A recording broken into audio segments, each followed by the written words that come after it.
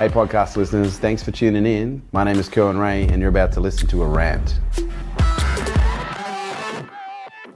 Have you ever thought about the consequences of the conversation you had with yourself? Has anyone actually legitimately gone, what is the consequence of me saying certain language to myself? Has anyone even considered that?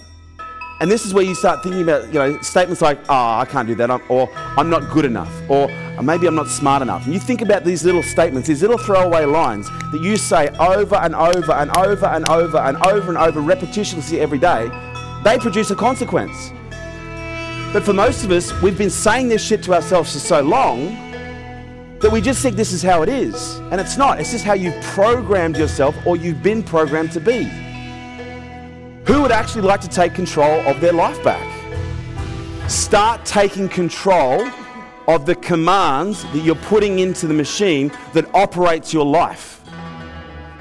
You're talking to yourself right now. The question is when that little voice is engaged, are you listening?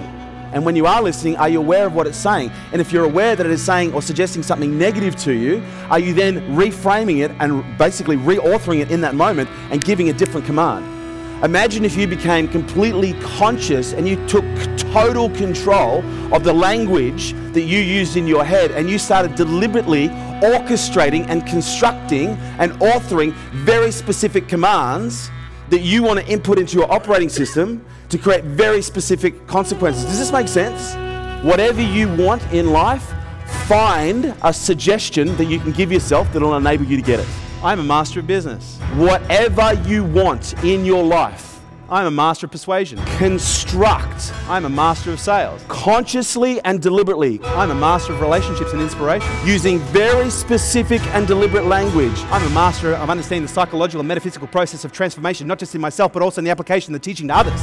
Exactly what you want to be commanding in, whereby the consequence will give you what you want. The question is, how bad do you want it? Because has anyone here ever been to the gym before to lose weight? And then it got tough and you realize it wasn't that important? But then you go, okay, how bad do I want it?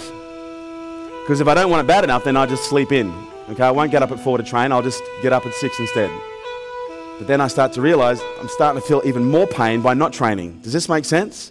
This is why I am convinced that the cure-all for everything is self-awareness.